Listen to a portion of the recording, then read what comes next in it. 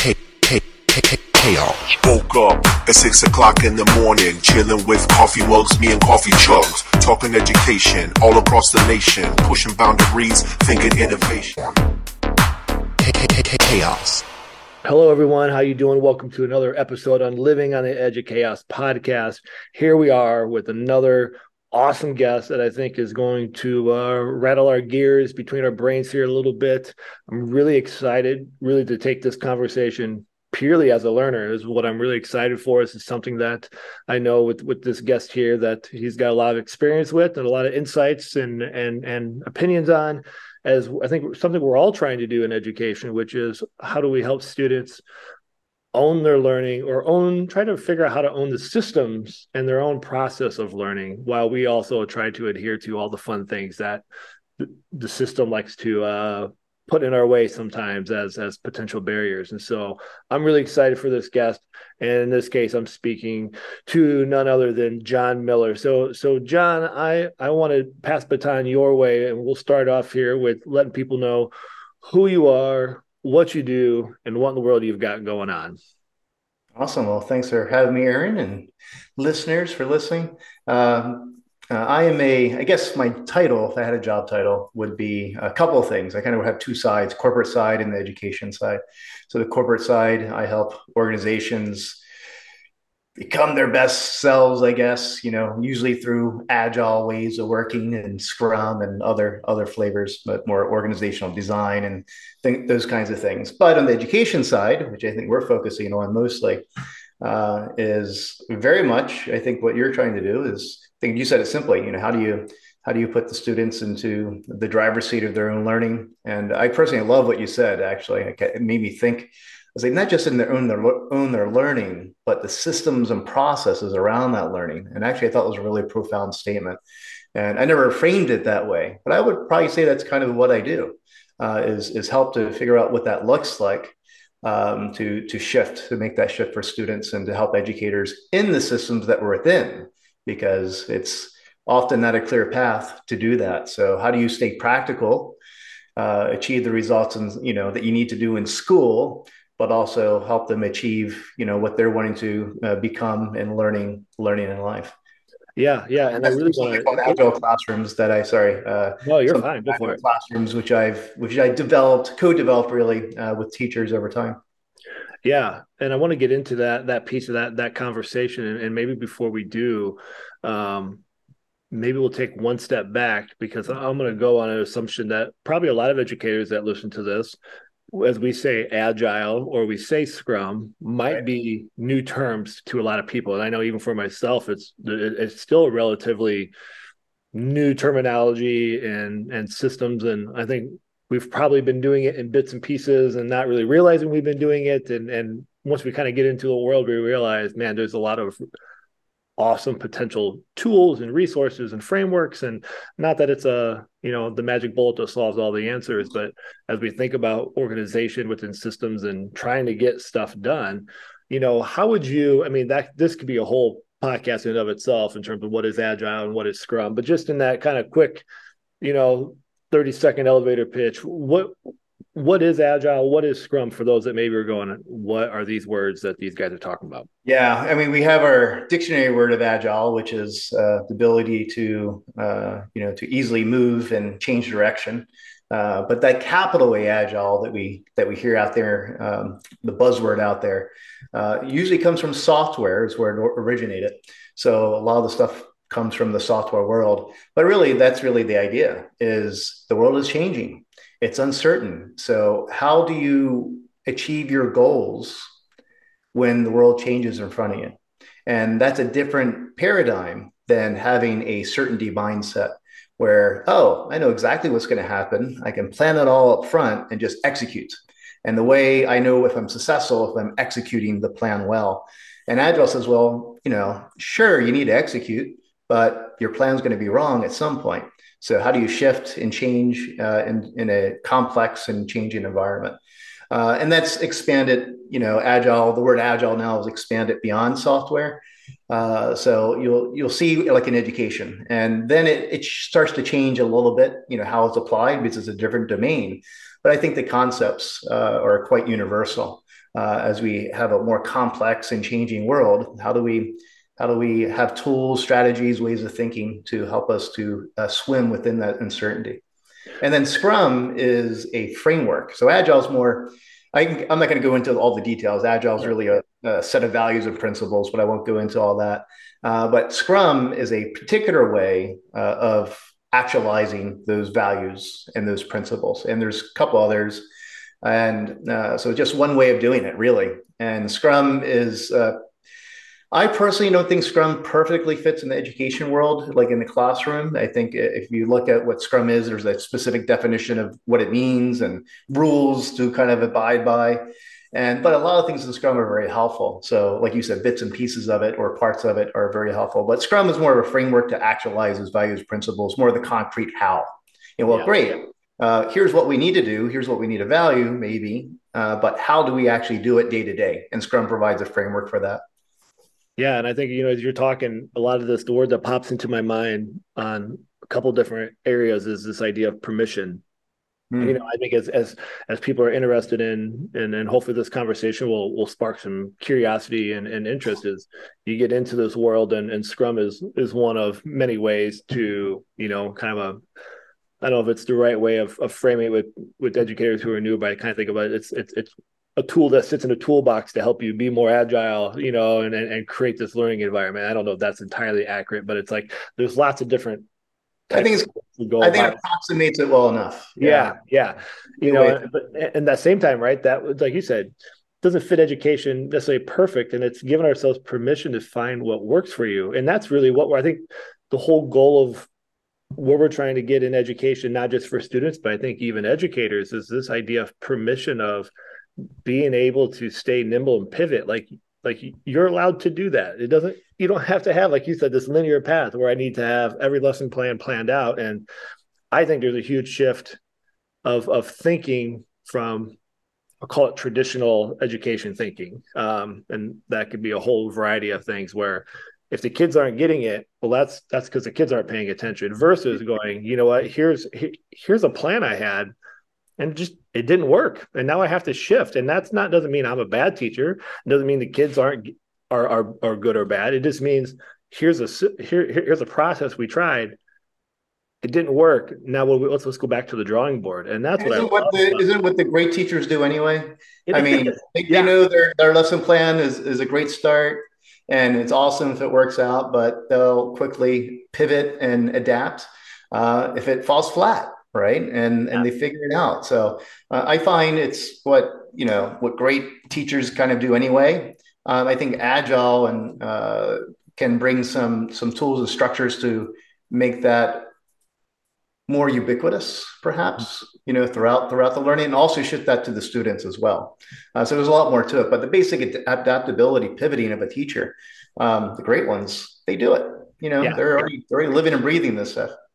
Yeah, when you bring it to their attention, they're like, I don't know. It's when you ask them, like, how do you do that? It's like, it's just what we do. Isn't that what we're supposed to do? Like, they don't think anything of it, And so my question to you is, you've got lots of experience with lots of classrooms and corporate. The thinking, there's got to be lots of parallels for those that maybe don't see it yet. Not that they're against it or are ignorant by any means, but like trying to process how to do some of this.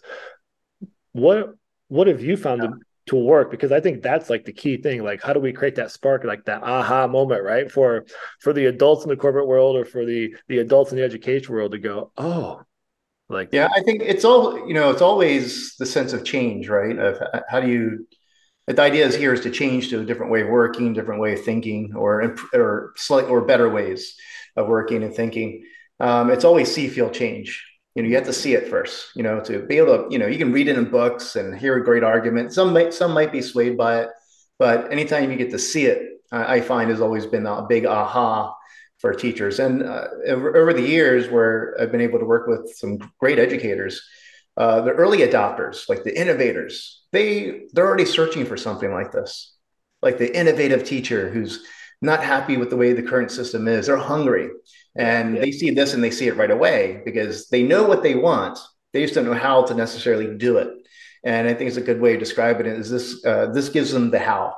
This gives them a playbook of how to shift where students are being more collaborative and also being more self-directed, and how do I interface with that, interact with that as a teacher.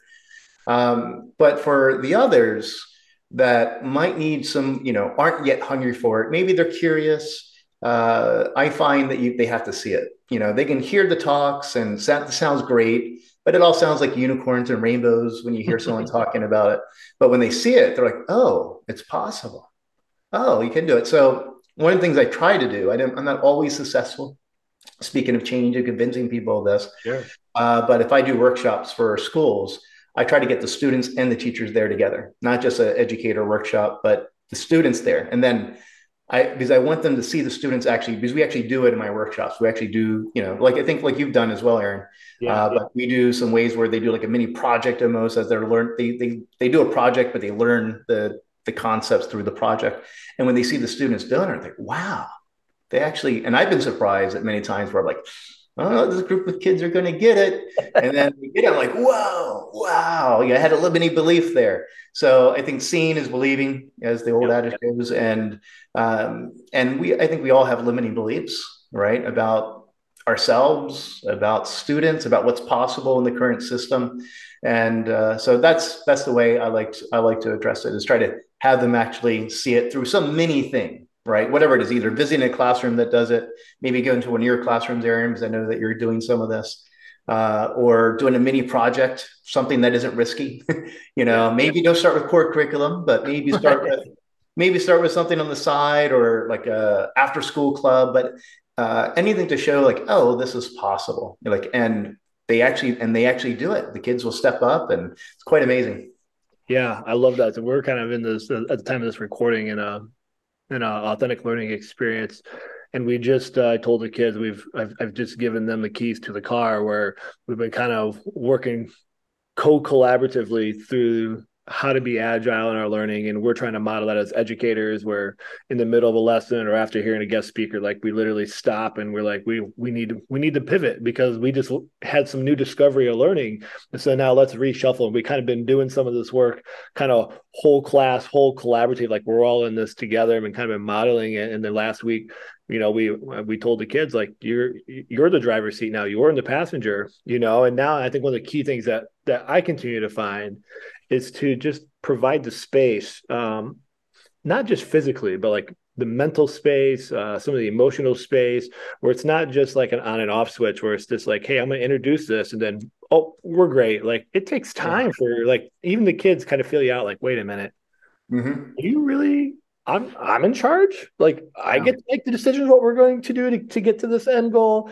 And they're excited, but they're also nervous because for the first time for a lot of kids, that's a big feeling too. It's exciting, and then it's like, wait a minute, I am responsible. So I find this journey to be quite fascinating in the sense of, I use the word space. I don't know, I'm not sure if that's like the best word, but in my brain, That's a great word. Yeah, and to be able to kind of just like marinate in this a little bit, to go, wait a minute, this is and space to plot around and poke and fail a little bit and recover from it, because that's a big part of uncertainty, is you are going to fail.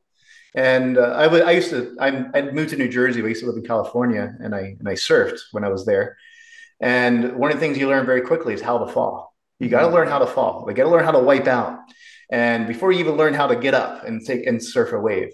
So I think that's a big part, is just learning to fail, but small. Learning to fail small, get back on. There's another wave coming right away, and so that space, versus just executing this thing, then this thing. You must do well, versus, oh, let's try this out. Let's see what happens. And I think that isn't just a philosophical thing. That's a thing. That's a real learning and life skill. When they get to the real world, the world they're entering is not going to be, you hear this all the time in education talk. So they're going to go over, it's not going to be the world of old, but they're going to have complex problems to solve, and changes, and things are not going to be easy, which means they're going to stumble, they're going to fail, and they need to learn how to do that well. Learning how to fail well, I think, is a critical 21st century skill. And the space you're talking about provides that. And that kind of fits into what we were saying at the very beginning too, where I think, that idea of like the how to think, like, is more important than what to think. And that's what I'm really continuing to to be really excited about in this work is, how do we create the spaces and the conditions for these kids to understand how they think, how they operate, and how to navigate when things don't work, when things do work, when someone else has an idea that, lo and behold, might be better than the idea that I brought to the table. And that's not always an easy pill to swallow. And how do we work through that? And and that's where the system on how to think, to me, I'm continuing to stake my claim in that's really like the key to learning, which is nothing earth shattering. I'm not the first to have this awakening moment by any means, but I think it's earth shattering to apply it. Yeah. I think you read books and, you always you can hear a TED talk and hear a lot of things that we talk about, right? Yeah. But that's all great. But how do you do it? And how to think, but also what tools and practices can help scaffold and support that thinking? And how do you routinize it? How do you do it consistently, where it's not just it's okay to fail, but how do you actually model that every single day? So I think the beauty of, at least in Agile classrooms, it's a little bit different. It's different than Scrum, but it's very similar in some ways. Is that the idea of you do something in small batches. You do a small piece of learning and you iterate, but you go through the whole learning cycle. It's like a mini project. So say you're doing project-based learning, you do a big project and you deliver at the end. Well, Agile is no, you deliver a part of that project early, not just research. That's not what I mean, but a real completed thing, right? So if you're building a roller coaster, you're going to give some piece of the roller coaster that you can test and verify. But by doing that in what we call small slices, you learn to fail well. You learn, oh, that didn't work, but it decreases your risk. It decreases your risk in the long term because you learn sooner that you're wrong. So I think this is the thing that Agile can help to support the how of thinking in that way. Yeah, and that's what it's cool. Even as you're talking about that, it reminds me we're getting ready to move to this next step. We are in a big project, but like, how do we create these in like little micro doses of success and iteration and prototyping is a big thing. And that's what we're doing this week is they've been doing some stuff and now they've got a very short, about 72-hour window, 3 days of class, not full days. And they're going to have to bring their ideas to life in these, a mini prototype, but we're trying something different and we only get one material and we're going to use just pipe cleaner. So this idea that where the constraint is designed so it can't be perfect. Like it's not as like you actually won't build a perfect thing, but can you take the ideas from your brain, and on paper and put it in 3D and actualize it?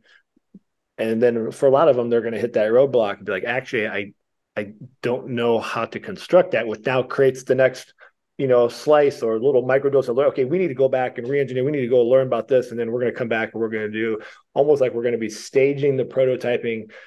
They're not going to be stuck with pipe cleaner. They're going to have full reign, but that first kind of piece of, well, you're validating reality earlier. Yeah. And that's the point of it, where education, even in corporate world, where you have this very similar thing where you go from what's in your head, you put it onto paper, you think you're right, maybe. By putting it on paper and putting it in a plan, and there's actually psychology and research behind this, you're now more committed to it. And then you say you are right. Yeah. Right. There's just by the act of doing that. Not saying don't plan, but if you do it so much up front, and all you do is all the basic steps. Oh, we research and you don't see any result until the very end to validate did it really work or not. Right. That is the thing that Agile makes a shift on. It says, hey, with the likelihood that you're right from the very beginning is going to be very unlikely. Right. So how do you learn that you're wrong sooner? Yeah. That's the whole point. And then you get the iteration part where we talk about, how do you iterate? Well, great. By doing things in what we call increments, small increments of the project, and something that you can actually empirically validate, like a scientist, right? Hey, let's see if this thing really works. And then based on that, you go back and say, all right, this didn't work. What do we do next? Yeah. Right? What's the next right thing for us to work on? And I think that's really the spirit. One of the big tenets of what Agile is about is that working in small increments so you can learn faster if you're right or wrong. Yeah.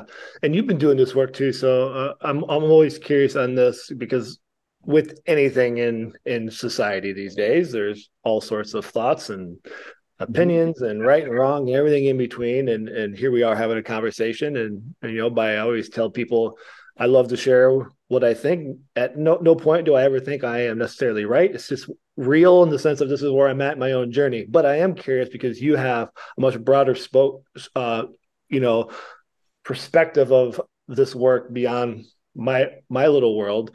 What are some of the misconceptions when it comes to this? Because I feel like there's, the more I dig into it, there's all sorts of things, and not to like go down a complete rabbit hole, but I think as people start to explore, I mean, you can find about everything under the sun, but maybe even misconceptions in the sense that sometimes it stops people from even thinking about trying at the same time. And I think that's one of the things is I want this work to be continue to grow and expand when it fits the needs of an educator. What are some things that you have found, that some misconceptions, and maybe there are things that maybe they're pet peeves that drive you bonkers. But Yeah, it's funny. I really don't have any pet peeves, I think, at least with the education. On the corporate side, I do, but in the yeah, education, yeah, I don't for some reason. It's kind of strange. But I guess a couple, it's actually an interesting question. One is you, that when you start this out, they're totally self-directed, yes, right? That you go full blown, and then of course that's going to make you stop. Like, whoa, are they going to be able to handle it? Am I going to be able to handle this as a teacher, right? And what does that mean if they go off track? Do I just let them? And there's no accountability or guideline, like there's no guardrails there. And I think that's one thing that stops a lot of people, because we kind of say, here's what it could be like, yeah, right? You always want to show the ideal state, right? You don't show here's the first step you do, because it's okay, that's cool, but doable. But here's the ideal state that you're going. And people, I think, misconstrue the ideal state with the starting state. And just like you said about, I think the metaphor of learning to drive is a good metaphor. If I had my, let's see, I don't know, my 7-year-old, I have a 14-year-old girl. So my 7-year-old, the keys to the car. Actually, she might be she might excited. be better. You might be, that would cause some damage, right? But that's a real metaphor for school too. My 14-year-old might Yeah, be true. a little bit more like, oh, I'm not ready for this, right? Yep, And I might not be ready for it either, just to hand her the key right from the bat, right? So yeah, there's just basic education theory, scaffold. How do you scaffold this out? So there's a scaffolding way, and I think that's the big difference for Agile classrooms. We build the scaffolding into the model. Is you don't have to start with a ideal environment looks like, you know, I don't want to say ideal. May I need to back up a little bit. yeah, You need to grow the capacity of the students to be able to do this. And that's different than it always looking like that. But they need to have those skills and be able to do it, all right, when they need to. And that would be them working in teams, small teams together. And they're a highly self-directed team. So they're making decisions together about where to go and have a shared sense of learning. Like if you need help, I'm there. We'll pair up on something together. And then we can choose how we learn and what we learn, right? That's kind of the nirvana state, but not always possible to get there, and definitely not possible to get there right away. So I would say first, just like student driving. Okay, first watch me. Basic gradual release of responsibility. yeah, yeah, yeah. It's the same concept. And first watch me. So that's the way I get through it. Would be in the Agile classroom model. We have a couple of steps, but overall, basically, it's like the gradual release of responsibility. Hey, I'm going to show you how this is done, right? And we use a very visible board, show them the learning process, because that's often locked inside the heads of the teacher. But we Mhm. expect the students to all of a sudden, you're self-directed and you know how to learn. Yeah, right, That's not right. true. That's not True. true. Very valid We point. Yeah, I think our lesson plans aren't visible to the students. Our how to think about it, how to learn and how to validate that learning isn't visible to students. So I find often the first step is make learning visible and map out the learning process so they can see it. And we do that visibly with boards usually. Yeah, But you can map out whatever process you're doing, and then you model that. Okay, here's what we're doing now. Here's the learning goal. And here's how we're going to, then I need to think about how to assess that learning goal. How do we know we actually learned that thing? Then what are the activities we do, right? So you model scaffold it. So you don't need to start in the beginning. There's a way of scaffolding this And then you get value as a teacher and students along the way. Each step, you're building capacity. It's like lifting weights, right? Yeah, you might go start out a little bit weak at first, but rep after rep, you get a little bit stronger. So one, long story there, but is that you have to kind of go all in. It's totally self-directed, and that it may be, and then it's going to be chaotic, which can happen, because I've seen it happen. So scaffolding is a good way of handling that. The other one is, which I've seen some issues with this too, is, oh, my students don't like to collaborate, right? They don't like to collaborate for whatever reason. And I think this is maybe true for lots of reasons, but I think it's because, like you said, the systems, structures, processes aren't there to support good collaboration. And you can't just expect them to go collaborate. That's a skill. That's a thing that needs to be taught and caught and practiced along the way. So part of it is the patience. And you can scaffold collaboration as well, just like you do self-direction. So there's two levers, at least from me working with teachers, I found. It's for scaffolding. It's self-direction. How do you scaffold that incrementally over time? And also collaboration, right? So if you expect them, there's a cognitive overload when you collaborate. Yeah. There's a different, I should say, additional cognitive load when you collaborate. There's all the things you need to worry about. Not only am I worried about the learning, but now I got to listen to Aaron, right? And now I got to think about my own ideas and submit, and then talk to Aaron about. Then we got to talk about how to combine those ideas and have an agreement. That's all different load, right? And then you have the learning part of it in itself. So that also, I think, is often neglected. It's just like, maybe the thing is, it's all binary. Self-direction is binary and collaboration is binary. It's not. There's ways that you can grow those things. And there's ways that you as a teacher can help to find the right balance to where, as your podcast says, like, maybe not in chaos yet. I find teachers don't like that too much. Maybe some sports, but maybe you're getting to where, oh, that's challenging, right? Just like the proximity of of zone of development. That's a little challenging. That was a little rough, but you know what? That means we're growing. But if you go too far, you're like, oh, that was too much. Let's bring it back down.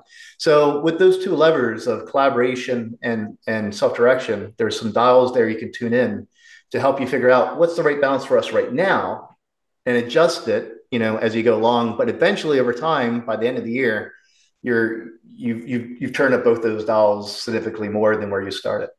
Yeah, I love that. And I know I was in a conversation a while back at a conference, and I was having this conversation, and one of the educators framed it awesome, which I sometimes like more than, obviously I love the word chaos. It's in my name of my podcast, and I talk about it.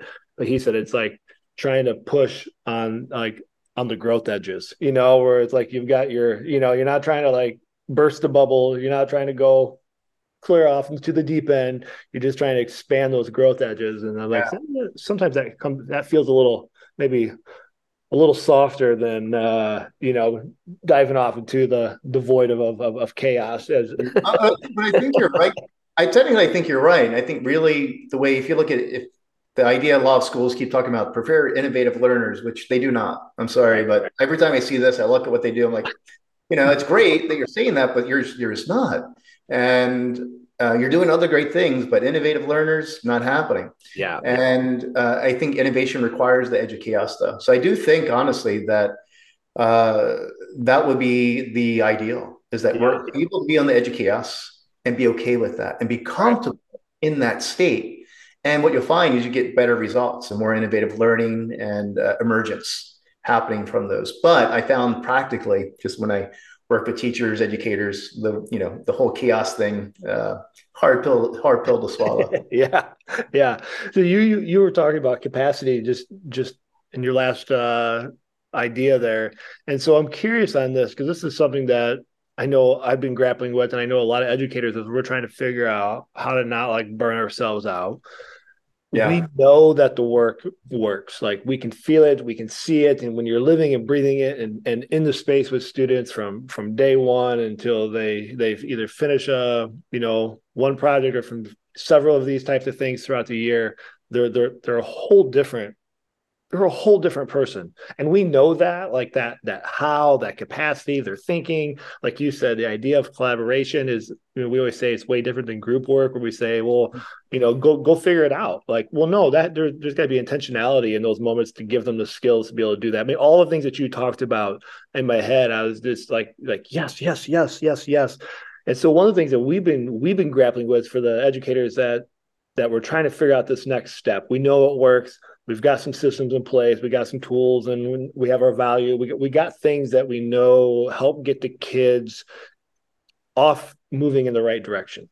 But the big thing we need to do, we come back to the system of education at large. We think about those that maybe value content, standardized test scores, that kind of spreadsheet data more than on the how of the thinking. What we're trying to grab with, and where I'm interested in maybe what you've seen, is how do you capture like the process of how it works? Like you and I mean, at the end of the day, playing the education system to go like boom, like the assessment measure without it being cumbersome, without it being make you want to vomit in your mouth a little bit. I know, like just for us recently, but I'm interested in what you've seen or work that you suggest. We've been taking pictures of their boards every week or every time there's an iteration. And the goal, like from day one, we just actually 2 weeks ago did it. And we've got, it's really fascinating. The one school, we have a teacher who's done this to understand, like has kind of experienced the aha. And we have then a teacher that's new to all this. And the kids were laying out their boards, and the words, if you can imagine, their first rodeo of having the keys, very generic, very just like they don't know what they don't know. And the educator was like, "Is this okay? Is this what we're looking for?" And I was like, "Well, yes and no. Like, is this what we really want? Absolutely not. But is this where they are? So yes, this is exactly what we want, because we want to be able to, for them as they work through this and they gain the skills. It's a little bit like I'm just hearing you say there. Yeah. It's just like critiquing art when they first started the painting. Yeah. This is what you want, and you see like a blotch. Yeah. It's just the start, right? There's still more art to come, right? Yeah. But like, how do you convert that? Because like I'm trying to think of this end story of, for that person that maybe doesn't understand it or maybe challenges the things, for them to go, oh, I see it now. I mean, you have anything, you know what I mean? Without like, yeah. Are you saying how would a teacher know they're making progress in this? yeah, And then, like, yeah, I think like you said, the word capacity, because I think it's so important. To me, I think that's way more valuable than if they can, tell me a couple of dates about this or that or the other. Like the content's our platform, it's our foundation. There are non-negotiables, what we have to teach, but really we're using that to get to these much deeper levels of where we want to be, which is how to think, how to navigate the world, how to, think on our own and think with others. yeah, educators know their assessments, right? They're formatives, they're summatives, and all this stuff. There's one though I find educators don't know, or many don't know, which surprises me, is ipsative. If I say that, I don't know if I even pronounce it right, because I've just read it, never heard anyone actually say it. So ipsative, and this is where you actually assess their benchmark is their prior performance, and you say, there was improvement. All right, what was the improvement? And I feel like it's a much more agile way, by the way, of saying like, okay, were we better at? Now the question is, better at what? Better at what things, right? And get clarity. And we have something called the Agile Educator Guide, and in that we developed 5. It's almost like a rubric, I guess. We don't call it a rubric, but it's very much like a rubric for collaboration and self-direction. And there's 5 capacities, I guess, 5 incremental growing capacities that you can face there. So one, you can just say, all right, where are we? And we start out like, say, self-direction would be you're telling them what to do. Yeah. That's level 1. And if they can do that well, and that's a capacity to learn, to follow instructions, right? So I'm not discounting that. It's not a bad thing to follow instructions. You need to do that so you can learn to make your own instructions. Yeah. So it might be 1, are they able to do that well enough? Doesn't have to be perfect, but well enough. And can they follow if they're doing like agile classrooms or something, can they, do they understand if for the planning part, when they plan out their lesson, can they follow along? Can they do they get it? But maybe they're not actively planning all the way up to they figure out their own goals, right? So one is you can use those 5 points. Same with collaboration. Oh, they're just working by themselves. They're not even pair sharing, just independently, all by, I shouldn't say independently, but on their own, individual, all the way to a shared sense of ownership with the team, that we do whatever we need to do to get the learning goals met together, right? There's no divide and conquer. There's no, like what you tend to see in a lot of education, where you have certain roles and you do like a jigsaw. I do one part, you do part, and we come together. It's actually, we're doing it all together all the time. That would be the highest level of collaboration. So that is part of it, I think, can help. But another part, one thing I learned by watching educators, when I first started this out, I was education technology director. So I'm not a teacher, like in the sense of like a K-12 teacher.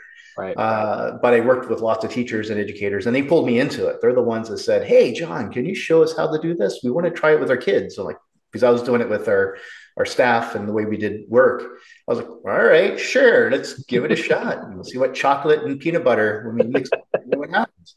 That was in 2009, 2010.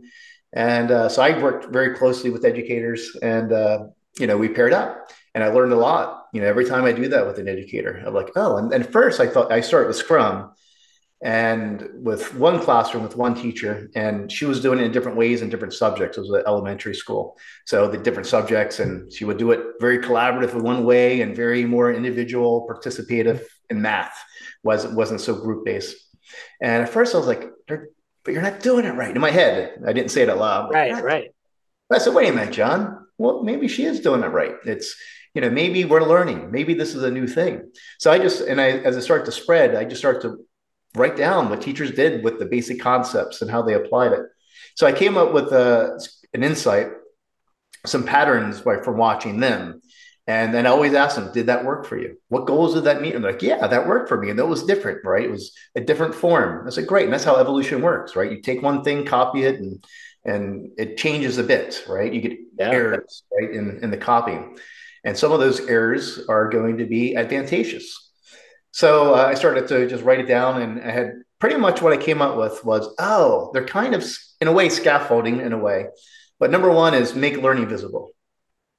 Number one, just make it visible. There's no autonomy. Don't worry about the autonomy levels, whatever you're doing today. Don't worry about the collaboration levels, whatever you're doing today.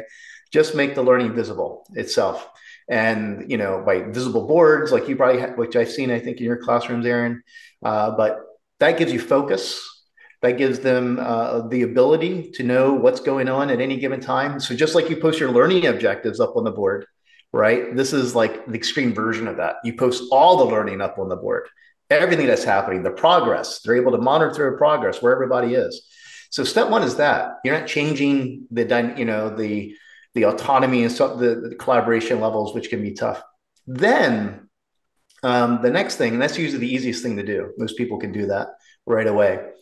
Then put what I call so clarity, then cadence. And then the cadence would be the sprints, what we call the learning sprint.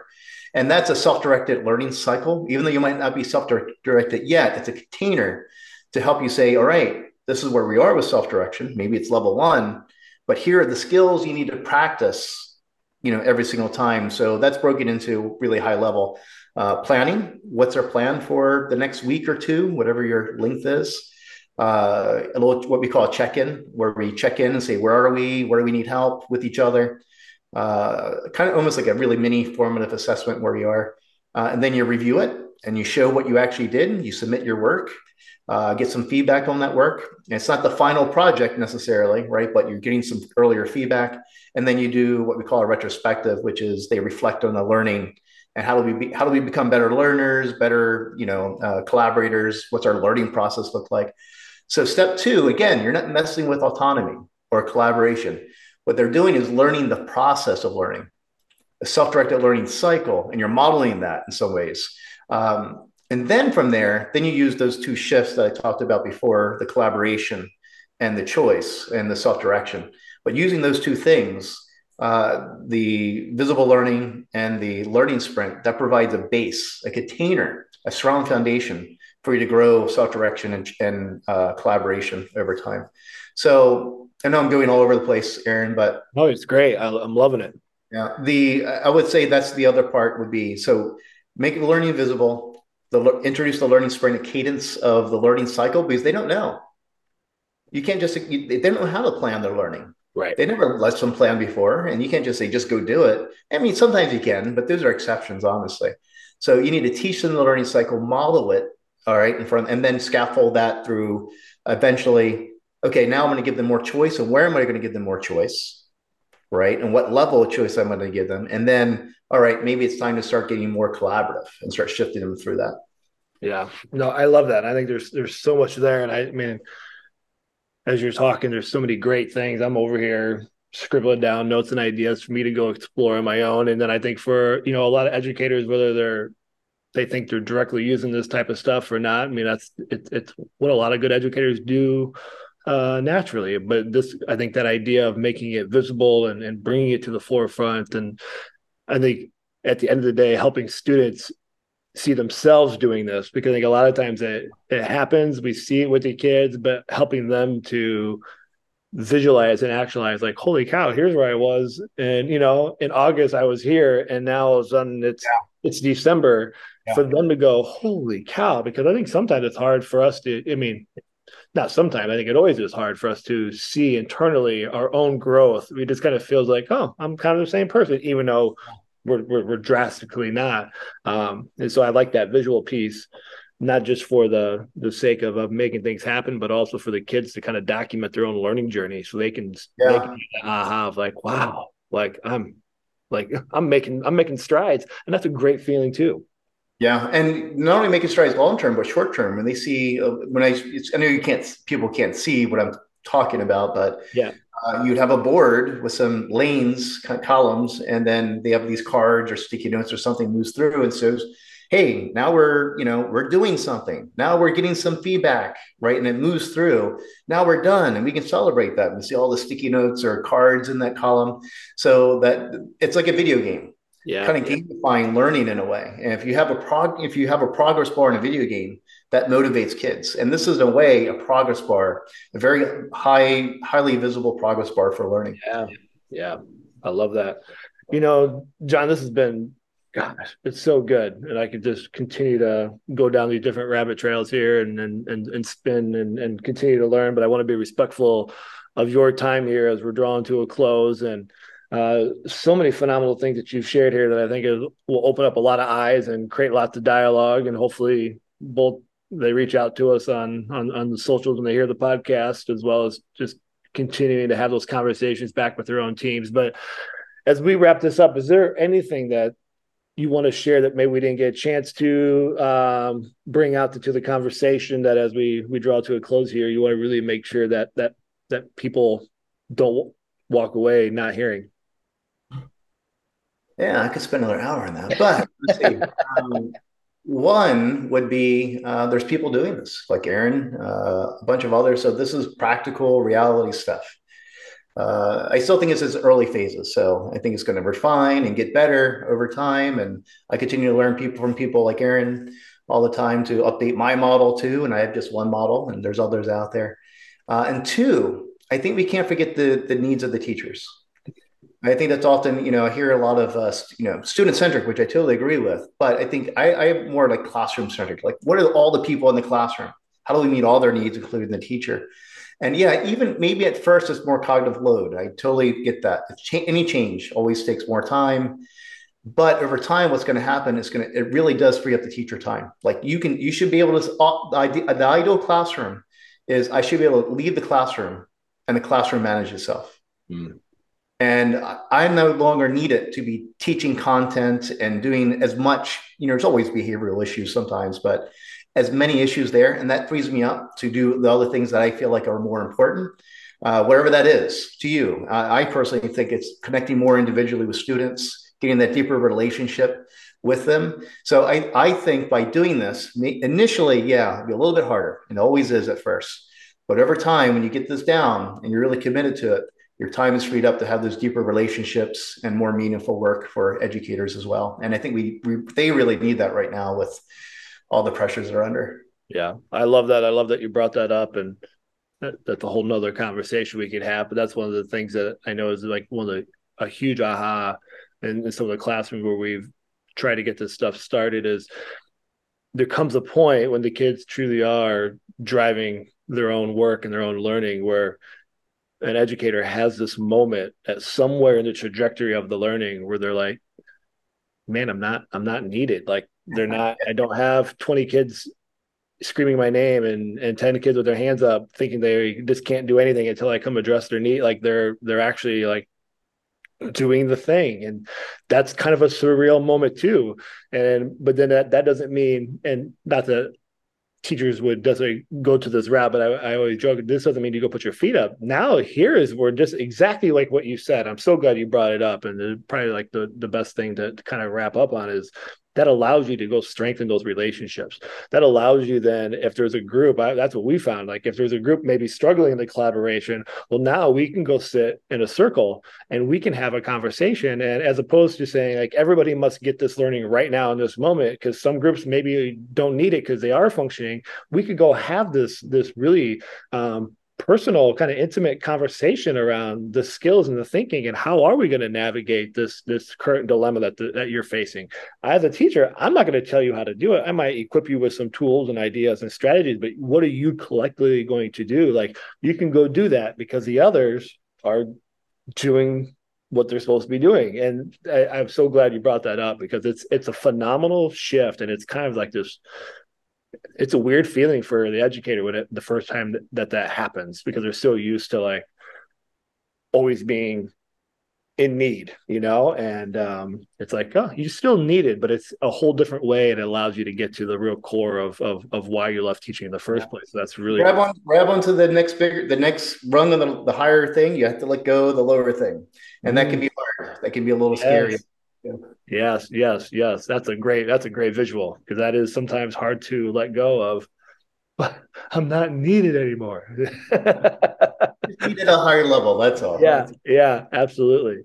Well, John, this has been so phenomenal. I have so much to learn, so I feel like I've got a little personal PD session of my own. And so I can't thank you enough for making time, and people that listen to the show know all sorts of links will be in the show notes, but I always like to ask for those that are listening and driving and all that good stuff. Maybe if they're at a red light and want to come follow you quickly, where can people find you, follow your work, know more about all the things you've got going on? I'll get it all linked, but always like to end with that note so people can start off right away and find out more about the awesome work that you're doing.